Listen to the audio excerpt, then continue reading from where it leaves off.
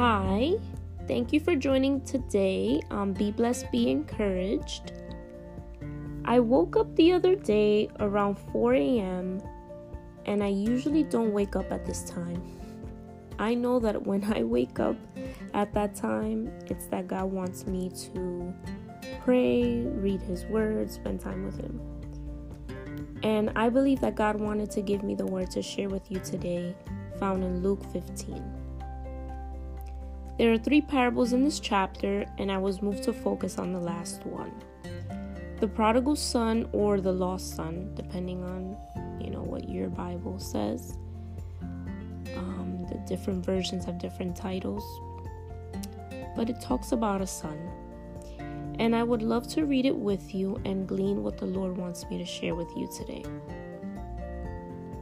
The parables found in Luke 15, verses 11 through 32.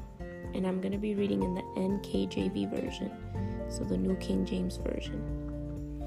Then he said, "A certain man had 2 sons, and the younger of them said to his father, 'Father, give me the portion of goods that falls to me.' So he divided to them his livelihood. And not many days after, the younger son gathered all together, journeyed to a far country, and there wasted his possessions with prodigal living.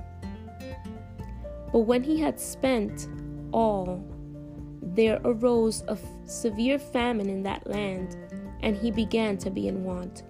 By the way, in verse 13, it says prodigal living. It's like reckless living.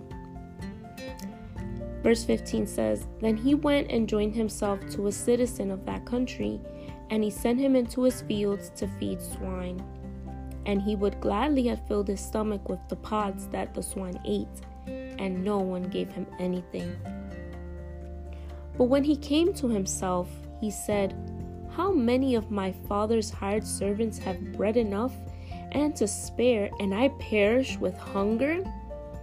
I will rise and go to my father, and will say to him, Father, I have sinned against heaven and before you, and I am no longer worthy to be called your son. Make me like one of your hired servants.' And he arose and came to his father." I'm at verse 20 now. "But when he was still a great way off, his father saw him and had compassion, and ran and fell on his neck and kissed him.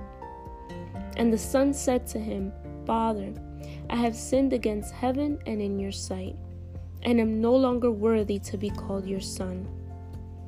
But the father said to his servants, 'Bring out the best robe and put it on him, and put a ring on his hand and sandals on his feet.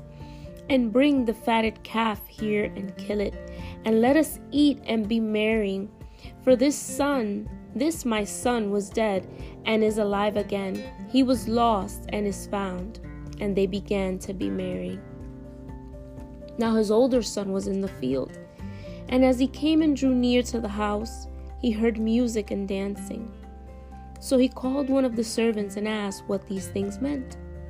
And he said to him, 'Your brother has come, and because he has received him safe and sound, your father has killed the fatted calf.' But he was angry and would not go in. Therefore his father came out and pleaded with him. So he answered and said to his father, 'Lo, these many years I have been serving you.'" I'm in verse 29 now. "I never transgressed your commandment at any time, and yet you never gave me a young goat, that I might make merry with my friends. But as soon as this son of yours came, who has devoured your livelihood with harlots, you killed the fatted calf for him.' And he said to him," verse 31, "Son, you are always with me, and all that I have is yours." Verse 32, "It was right that we should make merry and be glad. For your brother was dead and is alive again, and was lost and is found." When I read this parable the other day, it brought me to tears, because it expresses so many of the things we go through in our walk with God. We want our will to be done, we live reckless lives, we repent and ask God for forgiveness.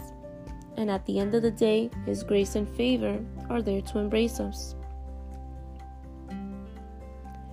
When we get to our lowest point and we feel like there's no way out, God always provides for us because He is faithful, right? He is the way, the truth, and the life. He knows us, and He knows our strengths, which He's given us, and He knows our weaknesses, which allow us, right, to depend on Him. But even in our strength, we need to depend on God. When we were lost, God found us. He made Himself known. There will be people like the other son in this parable who could care less about the grace and favor of God toward us, but we must love them anyway and pray for them. Don't give up on God, because He never gave up on you, and He never will. If you know someone, which I'm pretty sure you do, who is lost, I ask that you pray for them. Don't criticize them. Embrace them in your prayers. The father in this parable embraced his son. Let us do the same. Maybe this person or persons are far from you, but even a phone call can make a difference, letting them know that you're thinking about them and their needs. God cares for the lost. He wants them to be with Him, and He wants no one to perish.